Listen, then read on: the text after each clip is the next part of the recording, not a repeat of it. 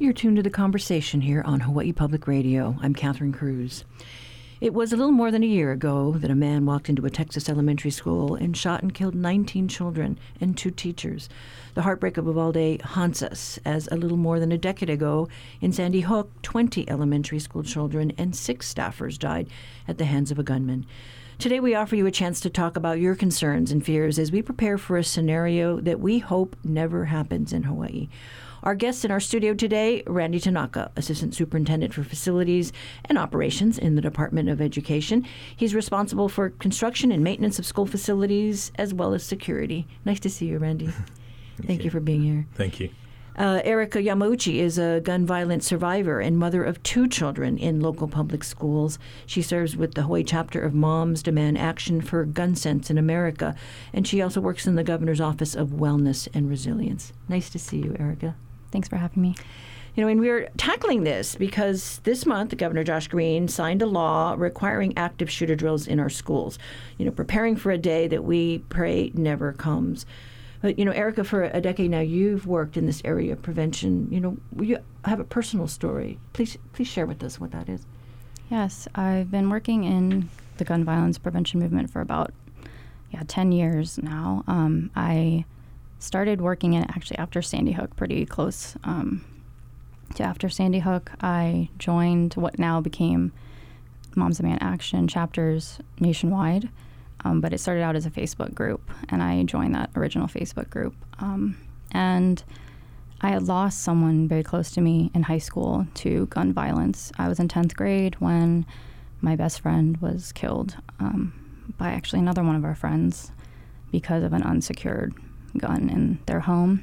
I woke up on a Saturday morning and had a call from a friend who told me that our friend had passed away in such a tragic way, and it really rocked our whole community. And I just want to prevent any family or community from going through that.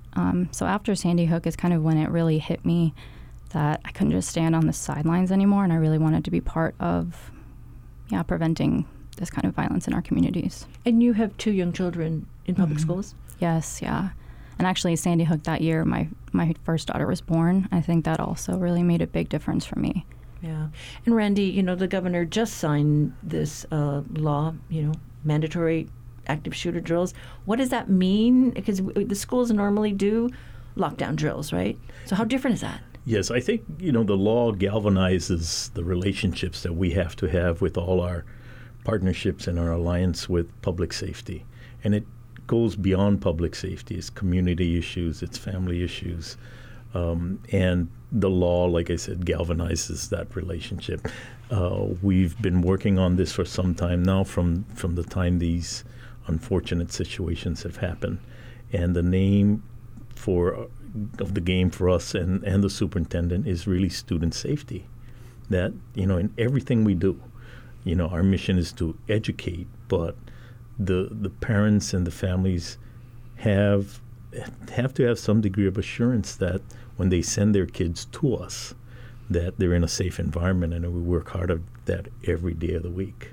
And so this new law, will it require that parents know in advance that you're going to be doing a drill this month? Or I don't know, how does that work? We're working a lot with student support, because it really starts there to identify or help a person that's having a rough day, right? And how do we address that and say, maybe let's go sit down and talk story a little bit.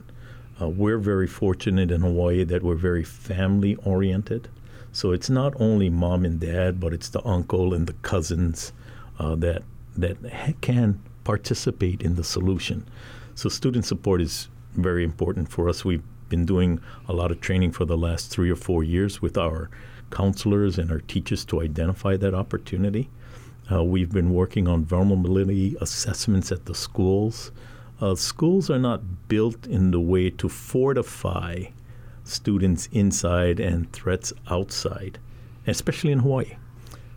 So we've been doing assessments, and we will have completed all our school assessments by the end of this year. And that's the first big step. We've been doing active shooter training at a lot of our schools. And then once again, we've been working real close with our partnership alliance, whether it be HPD, HAIMA emergency preparedness, shelter access.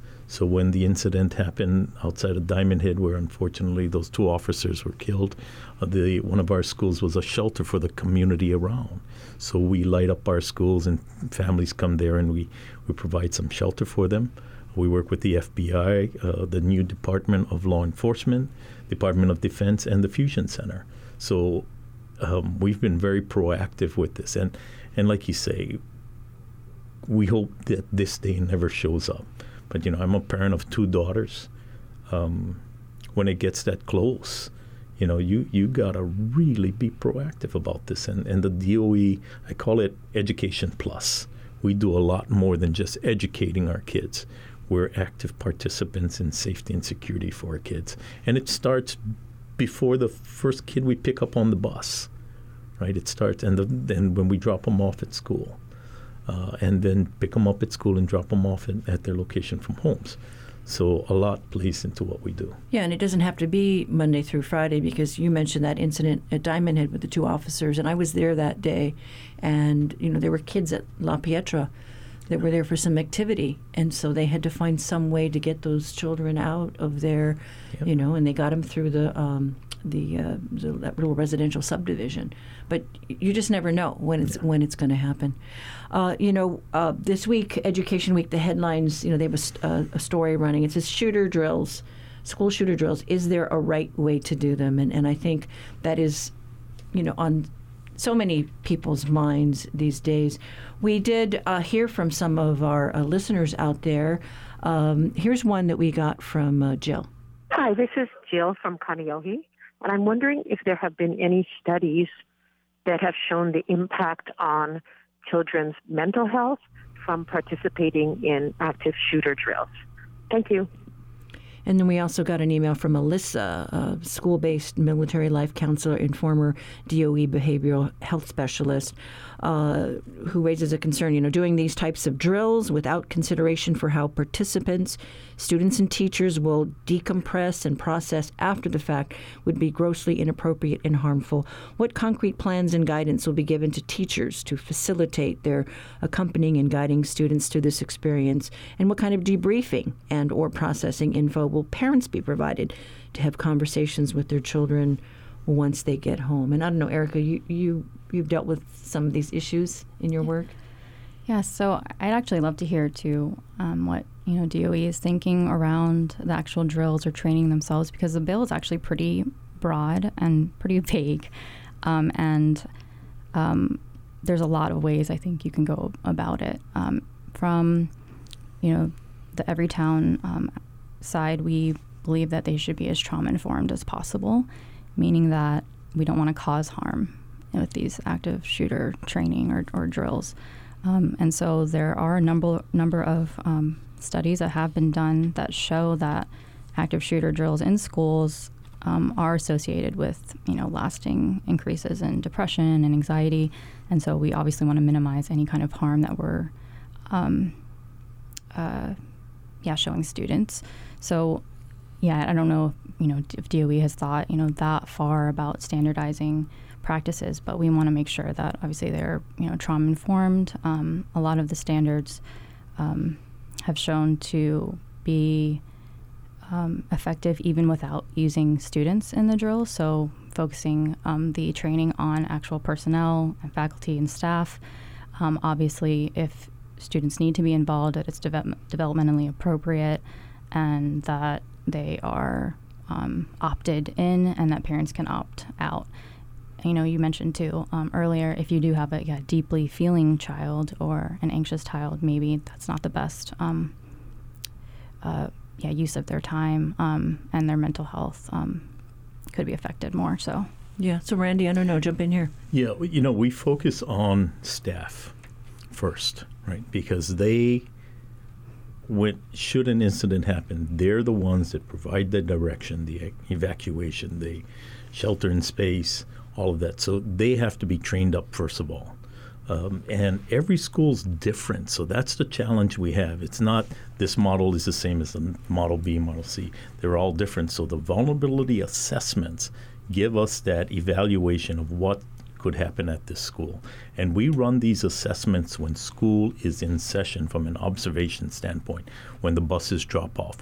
What happens if this happens at that point during lunch period? So it's a 2-day program that we evaluate everything, the bell rings, where they're going, how the group is flowing, and even at the pickup. So we design a plan based on that assessment and say, the assessment also tells us where our points of weakness are.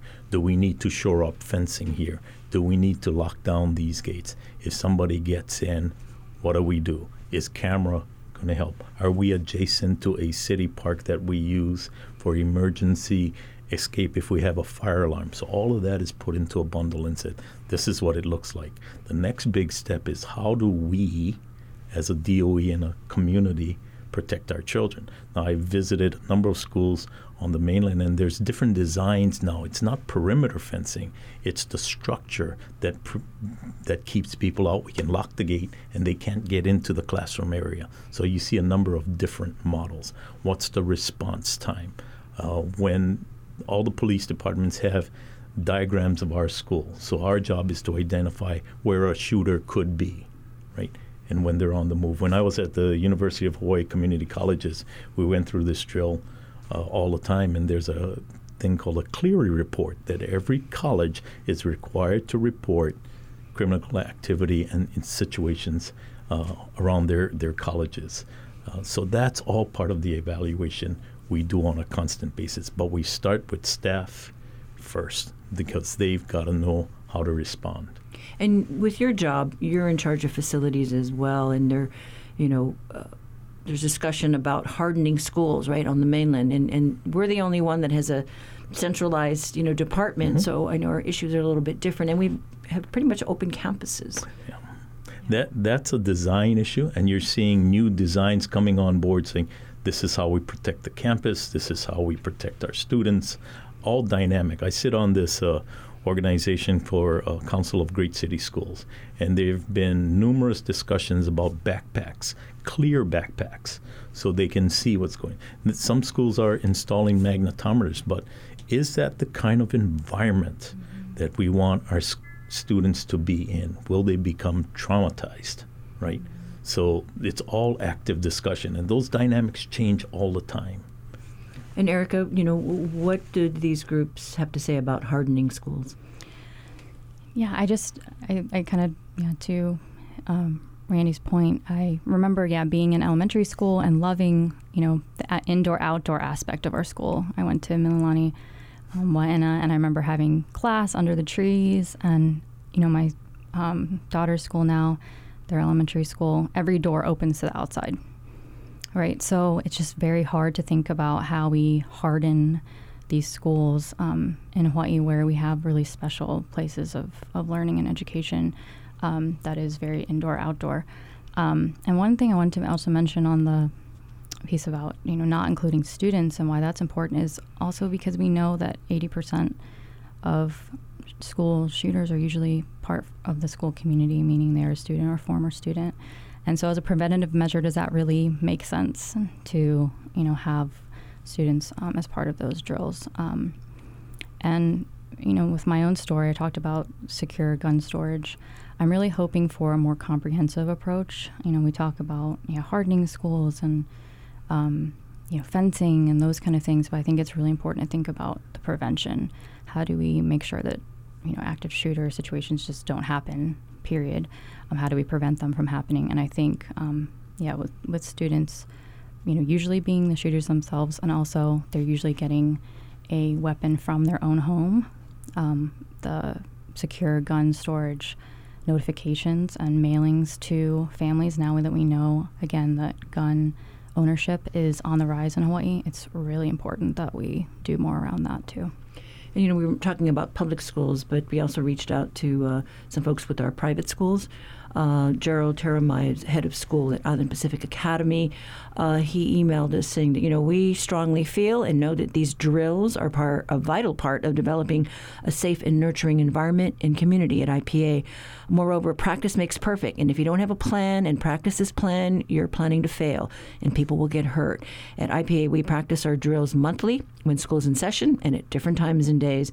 We do give our faculty and staff prior notice as to the type of drill we'll be conducting, whereby we'll either lock down in place or evacuate the buildings to a designated location off campus. And I don't know, Randy, does the law mention that we have to give notice to parents before these drills are conducted? No, it's not that specific. I think this first step is to galvanize the relationship with our law enforcement partners. So that's, and we've had discussions with the new Department of Law Enforcement, the new agency, and we've had a discussion with Mr. Lowe and Billy Oku, who are leading that organization. We've had a number of discussions on what they think and what resources they can bring to us to broaden that opportunity.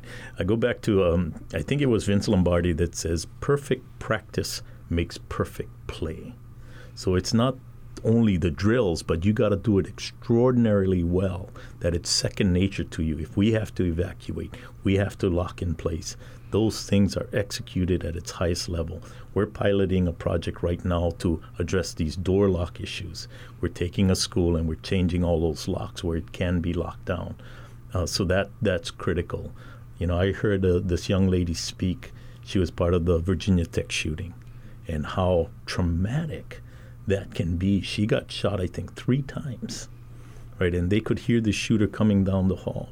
And she shares her story about what that was like. And when we talk about trauma, and every year when that anniversary date comes up, it's that recall that makes it real hard on anyone involved. So we need to help those folks, and we need to get that cross-section of everybody involved saying, this is how we stop it. And just like you say, are we securing the guns at the home properly? Right. Are we addressing kids that are maybe a little bit more distressed? It's everything. It's not one thing. It's everything. Right. We as a community need to step up. Well, if you're just joining the conversation, we're talking about preparing for an active shooter situation in our schools, and we'd like to know what's on your mind. You can join the discussion by calling us 941-3689 or 1-877-941-3689 from the neighbor islands. We'll be right back after a break.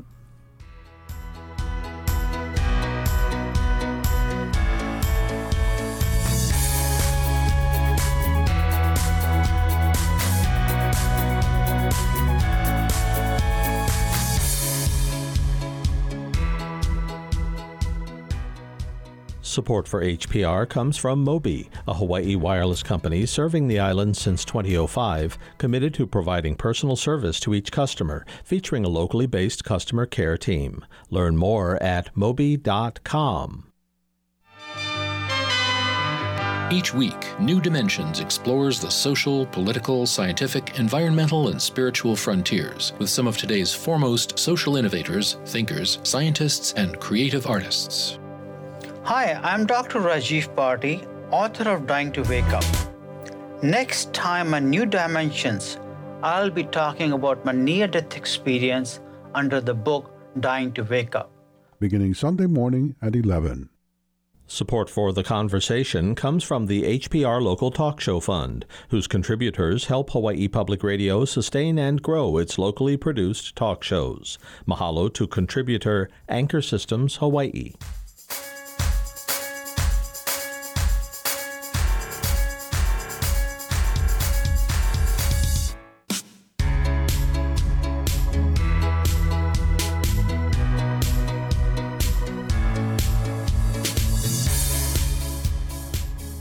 You're back with the conversation here on Hawaii Public Radio, and we're talking about active shooter drills.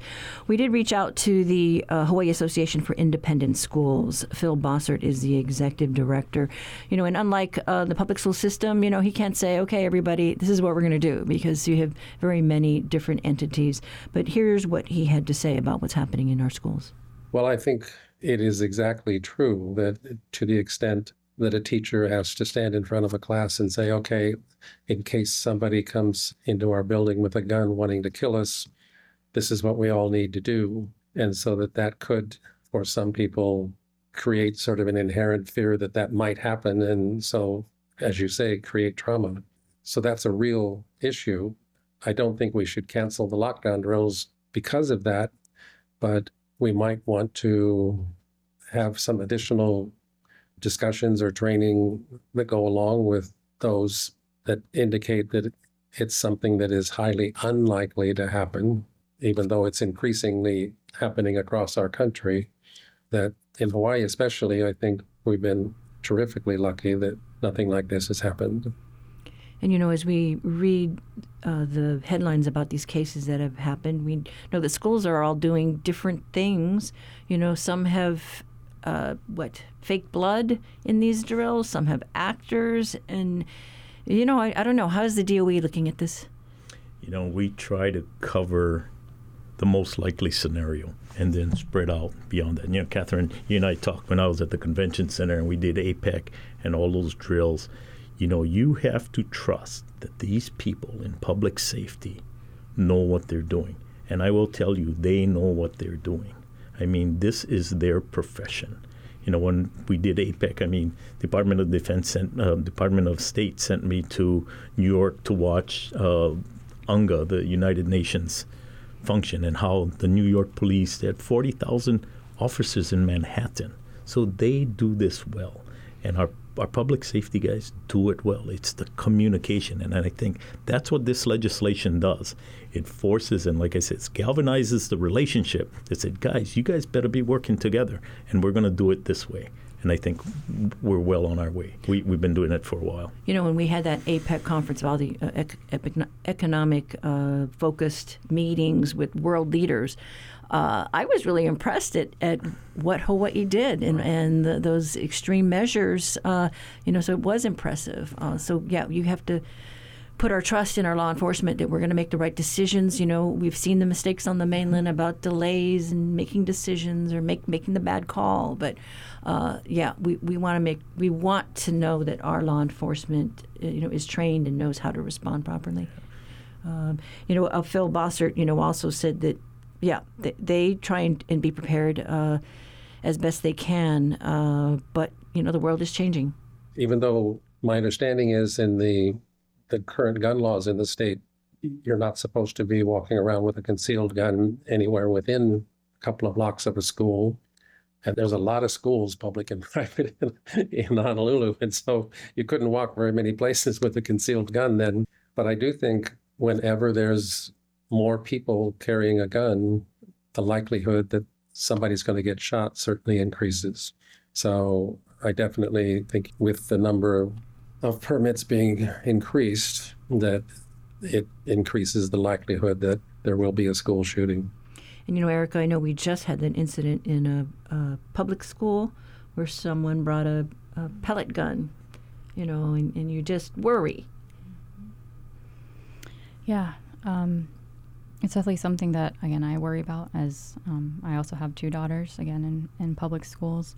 And going back to what you said about, using, real blood and that kind of thing. Again, if the law enforcement wants to use that in their drills, that's one thing. But we definitely, for sure, that's not a trauma-informed way of doing drills with students, obviously. I'm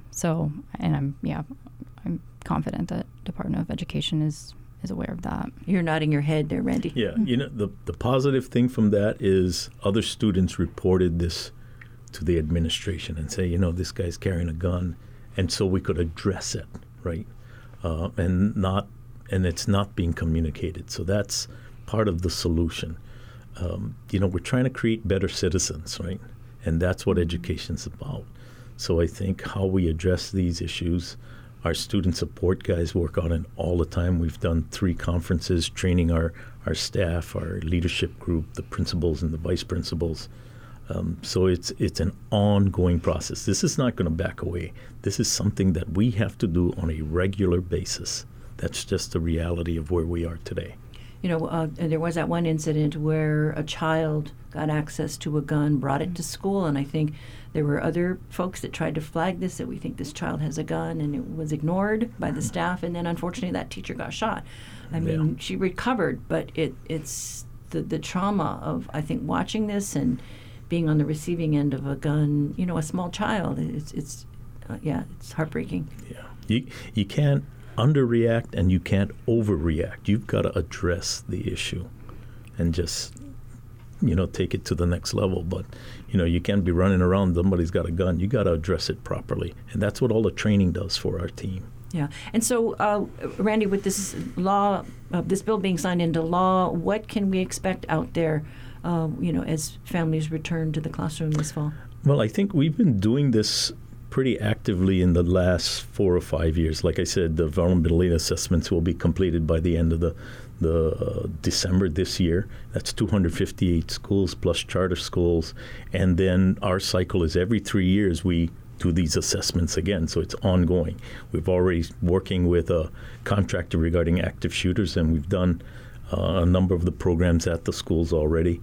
And then like I said, this law really gets all our public safety officials together and say, listen, the law says this.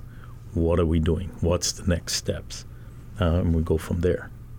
And then anything that you think that your organization would like to see as this conversation gets going here? Well, I've already been really, heartened by what Randy shared. I think one thing that I was thinking about as he was talking was that, these school-based interventions are, so important, whether you call them threat assessment or crisis management, anticipating again and trying to prevent the shooting from occurring before it does is, the most important thing I think we can do. Whether that is identifying dangerous behavior, so again, like the pellet guns or seeing someone with a weapon, posting things on social media that we know can be warning signs. All of those have to be fostered by a school climate that's both, we want it to be physically safe, but then also psychologically safe, right? So how can we create those climates within our schools so that students feel comfortable reporting something that they see on social media or in someone's backpack? Yeah, social media has changed the landscape so radically. And it's part of the steps that we have to take. You got to monitor social media. Where does that alarm get to the next level? I cannot imagine a day where I have to address an incident in a school, how horrific that is. And if you can imagine yourself being a parent, what that would be like. And so we've got to do everything we possibly can, and even more, to be proactive about this issue. Like I said, I have 2 daughters, and, I cannot imagine what that would be like. There was a time in our public schools when gangs were a real problem, and, kudos to the folks, the administrators, the principals, or law enforcement. We really came together, because we were watching things happen and play out in the schools that should not have. People are concerned about what's going on the west side of Oahu. We're seeing these teens being killed by other young people with guns, and we're wondering how are they getting their hands on these weapons and bringing them around. So it is a concern. But Randy, you talked about a pilot project with the locks. Anything else that you folks are looking at? We're looking constantly, like the VAs and the active shooters. It's all part and parcel of these, for lack of a better term, an organogram of all the stuff. Have we covered this? Have we covered that? What are we missing? What are we talking about student support? How are we being proactive? So it's constantly dynamic, and we're watching on what's happening on the mainland, right? And security of guns in the homes. How are we being proactive in that area? And how do we? Gun education is part of the deal too, right? Licensing and conceal and carry. It's very, very, very dynamic. And then what are you doing to work with, let's say, the unions, the teachers union or HGA, the folks that represent the workers in our schools, UPW? I think the beauty of this is we're all on the same page. they have kids too. They're uncles and aunties, and like I said, God forbid that this happens in one of our schools. And the beauty of Hawaii is we're all one family. This same with 6 degrees of separation. I mean, we're a lot closer than that. So hopefully we can all stay tight as a community. You know, I recall when my son went off to college, and the first day of school, I dropped him off. First day of school, I came back and jumped on the computer over here and happened to see the headlines that there was a child who was grabbed and whose throat was slashed, you know, and that was on a college campus on the first day. It was a freshman walking to his first class, and I just remember thinking how scared I was, and I was wondering, you know, where was he and where were his friends? And that administrator, the president of the university, you know, did the right thing and was updating, you know, all of us out there, because there were so many families that were worried about this, and kept us updated. And I think that communication was a wonderful thing. And I actually shared that story with David Lassner, the university president here, just saying, you know, kudos to that university president for communicating on a daily basis the status of the child and the investigation. So, yeah, it strikes home whether you know whether your kids you wanted to pull your kid back home. Yeah, well, whether your kid's in elementary school or in college, you worry about them. You know, and you should. That's what a parent does. Right? Yeah, and we've been seeing, you know, more of these incidents, and we need to know how to react. Anything else that you think that you would like to see as part of this conversation as we work toward a policy? I guess going back to, being more trauma-informed, crisis intervention, I'd love to see, you know, the school behavioral health and mental health professionals be involved in the trainings and figuring out what the best, you know, content is for each, you know, campus. I think that's really important too. Yeah, you know, it's I know there's been criticisms of our legislators, but I will tell you, Senator Kidani, Senate President Kochi, Donovan, we have a program called ALC, Alternate Learning Program, and those are the kids that are more economically stressed, their family stressed, and we have programs to really help these kids to not go in the direction that the track they're on now. And we got to do this stuff. We got to help these kids, because the alternative is we're trying to cut off the pathway to prison. We're trying to help these kids, and that's what we got to continue to do. And I think they've supported the program tremendously. Superintendent Hayashi has been extraordinarily supportive of it. So we've got a lot of things on the table to keep moving forward. So, you know, I thank those guys for the support. And you in journalism, Catherine, you're the town crier to let people know what's happening. Because without this informed community, we cannot solve the problem. So thank you. Well, you know, I just know with all the mass shootings, you know, the Xerox shooting, that was a major thing in our community. You know, it was a student who, you know, was in the air rifle team, and you know, sadly, he had worked. There was workplace violence, but that was something that also affected schools nearby when that was going down. You know, we instituted lockdown drills, I think, after that, because we've never had that situation before, and we had to deal with it. So, yeah, all cases that we learn from, and hopefully we never see it, you know, play out in the schools. But, you know, we encourage our listeners out there to take part in this discussion. Please feel free to call us at 941-3689 or 1-877-941-3689 for the neighbor islands, and join our discussion about active shooter drills in our schools. We'll be right back after the break.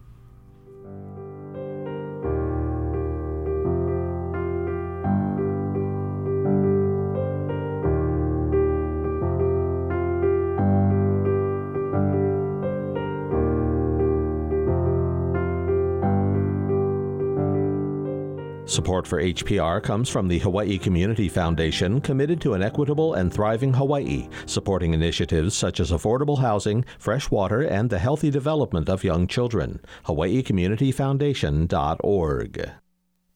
On the next Fresh Air, we remember former military analyst and activist Daniel Ellsberg, who died last week at the age of 92. He made history in 1971 by leaking the secret study of the Vietnam War known as the Pentagon Papers, and he was still leaking classified material and challenging government secrecy at the age of 90. Join us. Fresh Air beginning this afternoon at 3 following Science Friday.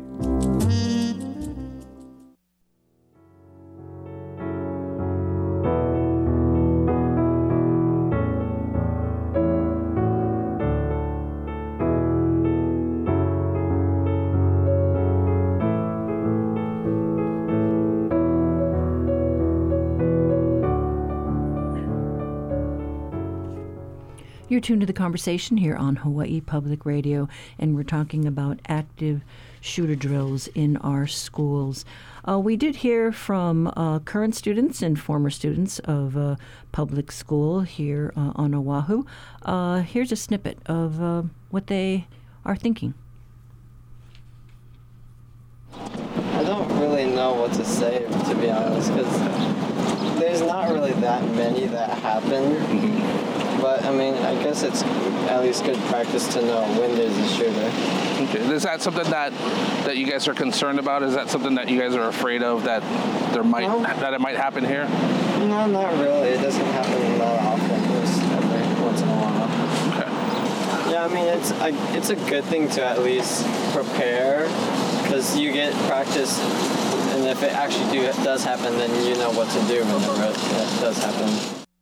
I mean, it's sad that has to happen. Yeah. I mean, it shouldn't be a reality for us. I mean, but on the other hand, when I think about when I grew up and we would do, earthquake drills and things like that, that was the main concern. But now that it's about that, I mean, I get why you would want your kids to be prepared, but it's also really scary that has to happen. I think that's awesome. We need something like that, because nowadays they're shooting up on the west side. You never know, they might bring it to town, or if those guys are shooting on the west side, they might come all over the island and shoot up anything. It's really sad. I don't want them to come around and shoot anyone around here. And I think, are they gonna put bulletproof houses in the school? That I'm not for sure. Yeah. But you know how schools have fire drills, they have hurricane drills or earthquake drills. Oh, yeah. So now it'll just be one more thing, yeah? Okay. Oh, I'm so sorry. Okay. Yeah, and that was Norma, who graduated from McKinley High School, Melissa from Radford, and Justin, who is a Moanalua High School student. We also have a caller on the line. Brian? What's on your mind? Brian, are you there? Oh, we might have lost him. So hopefully we can pick that up, or we will. He'll call back in. Brian, are you there? I am here. Ah, yes. So what's on your mind? Can you hear me now? Yes. Okay. I have a 9-year-old, and I wanted to state the fact that kids are already traumatized. My son doesn't watch the news. He's 9, but he seems to worry, like he has worry frowns on his face. And once I asked him a couple months ago, I said, do you worry about things? He says, yeah, Dad. Who do you think is going to do something if someone comes into the classroom with a gun? Because he's a little brown belt. He's a gold medalist in nationals for Taekwondo, and he thinks he has to be a hero. And I told him, but he can't worry about things. Having been a lifeguard in Hawaii for 7 years, I told him that, worry is like paying interest on a debt that may not come due. You can be prepared and aware, but not worried. Like, as a lifeguard, you're not worried about stuff going to happen. You're just ready if it does, but you just take the day as it comes. And it seemed to pacify him a little bit, but they are already hearing about it through each other or social media or somehow, but they're hearing about these shootings, and it is traumatizing them. And thank you for letting me speak. Well, is there anything that you would like to see as these drills get rolled out across the state?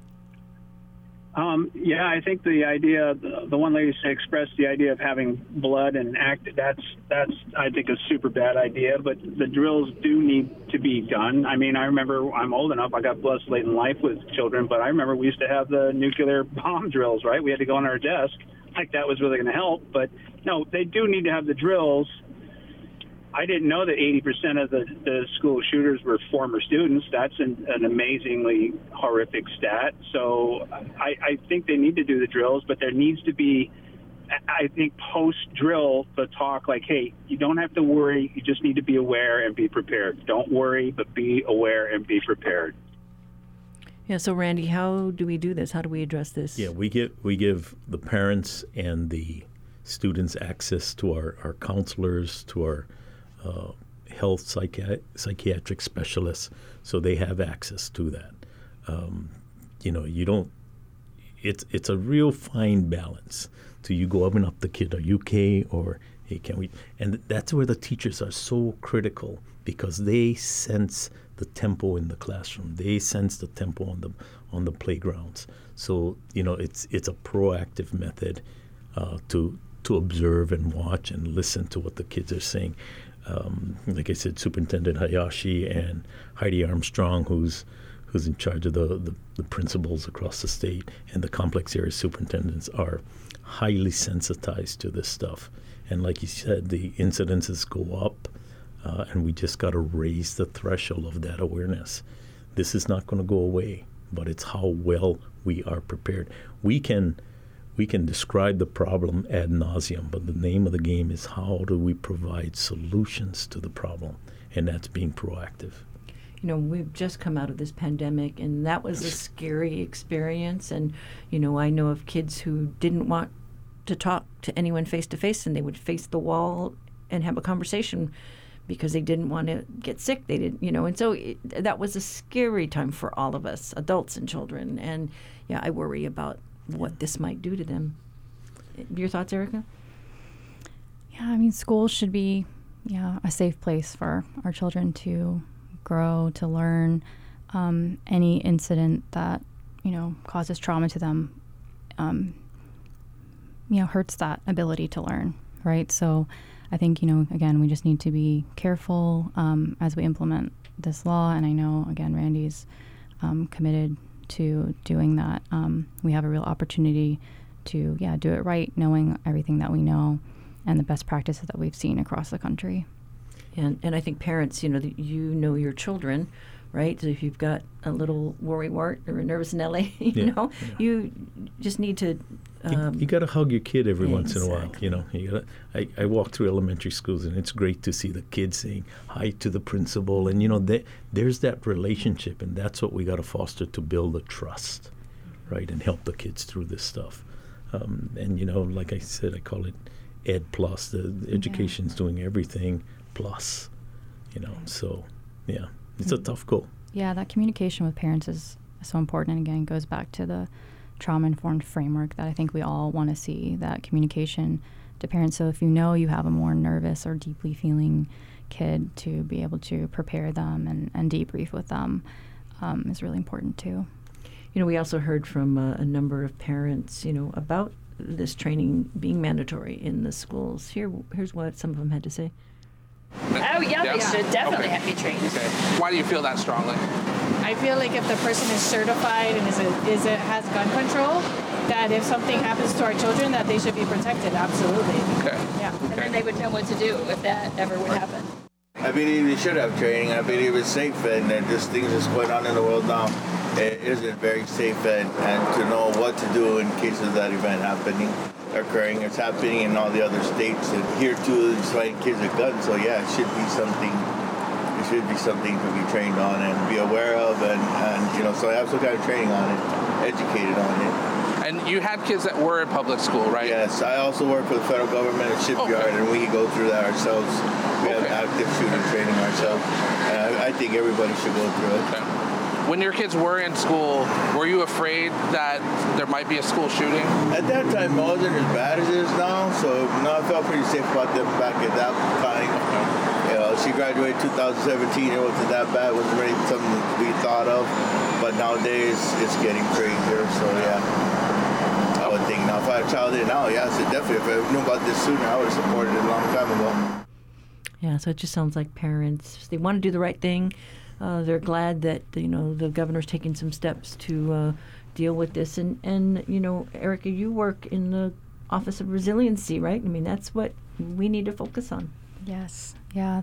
So the newly formed Office of Wellness and Resilience is in the governor's office, and we are focused on trying to make sure that all of our state departments are implementing trauma-informed practices, trauma-informed care, and minimizing the harm that state government and other agencies may cause in the community, and trying to rectify past harms. The parents that we heard from, where there are active shooter drills in the workplace. I mean, I don't know, when you were with the convention center, Absolutely. Absolutely. I mean, here's a collection, a building that can hold 30,000 people. And if someone had bad intentions, what would you do? And, and like I said, they send me to all kind of training for APEC. And, our shelter was all on a beach park. You got to be at least a mile away from the bomb blast, the pressure blast. So a lot of training. We had a good security team. So, yeah, you got to train all the time. You got to be aware. You got to know where to go. It has to be second nature. Not that you got to think about if something happens. You got to know where to go, right? And I think that Governor Green is, because he comes from the healthcare area. It's not only it's the economic situation of our citizens, homelessness, all of that. I think he's collecting a place where we're going to try to get some relief here. Safety starts at home, right? The kid's got to be feeling safe and within his family that he's in good shape or she's in good shape. So I think the governor's on that track. He's signed a number of health care related bills quickly. So I think it's a good thing. And then, I don't know, can you share any of the discussions that office has had, just about fortifying ourselves and our families? So our office is, again, newly formed, but we're looking at all of these, again, practices that build resilience in our communities, and many times they're already there, cultural practices and other things that have strengthened our communities for a long time. And how can we build on those to, kind of treat those pressing root causes of issues that we're seeing more and more here in the islands.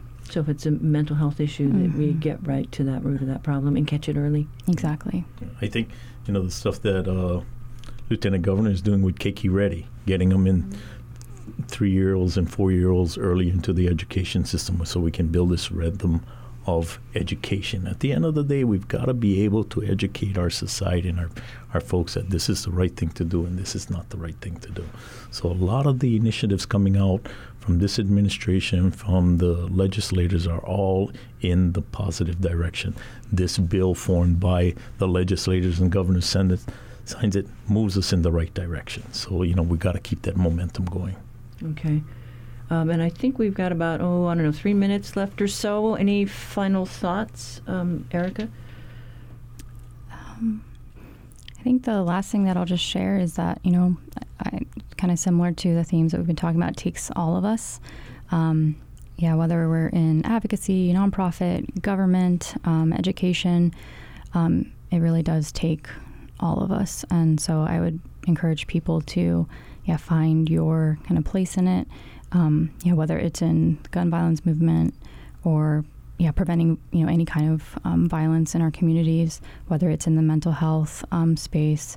All of these issues just are so complex, and we can't solve them alone for sure. So please get involved however you can.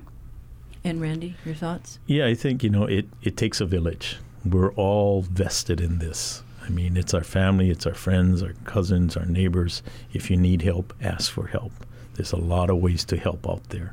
And thank you, Public Radio and Catherine, and, bringing the issues to the forefront and saying being an informed community is a well value set community, and you guys have to do that. You have a tremendous responsibility. But thank you very much for all the hard work you guys do. Is there anything you want to say to our neighbor island listeners, because we are a statewide system? Yeah, I think, it's amazing what the DOE does. And I've been fortunate to be involved in a number of public service areas. But the Department of Education, statewide agency, does a tremendous job. When I first came here 3.5 years ago, I could not imagine what this thing is like. From the smallest schools at Pahala to Na'alehu to across the state.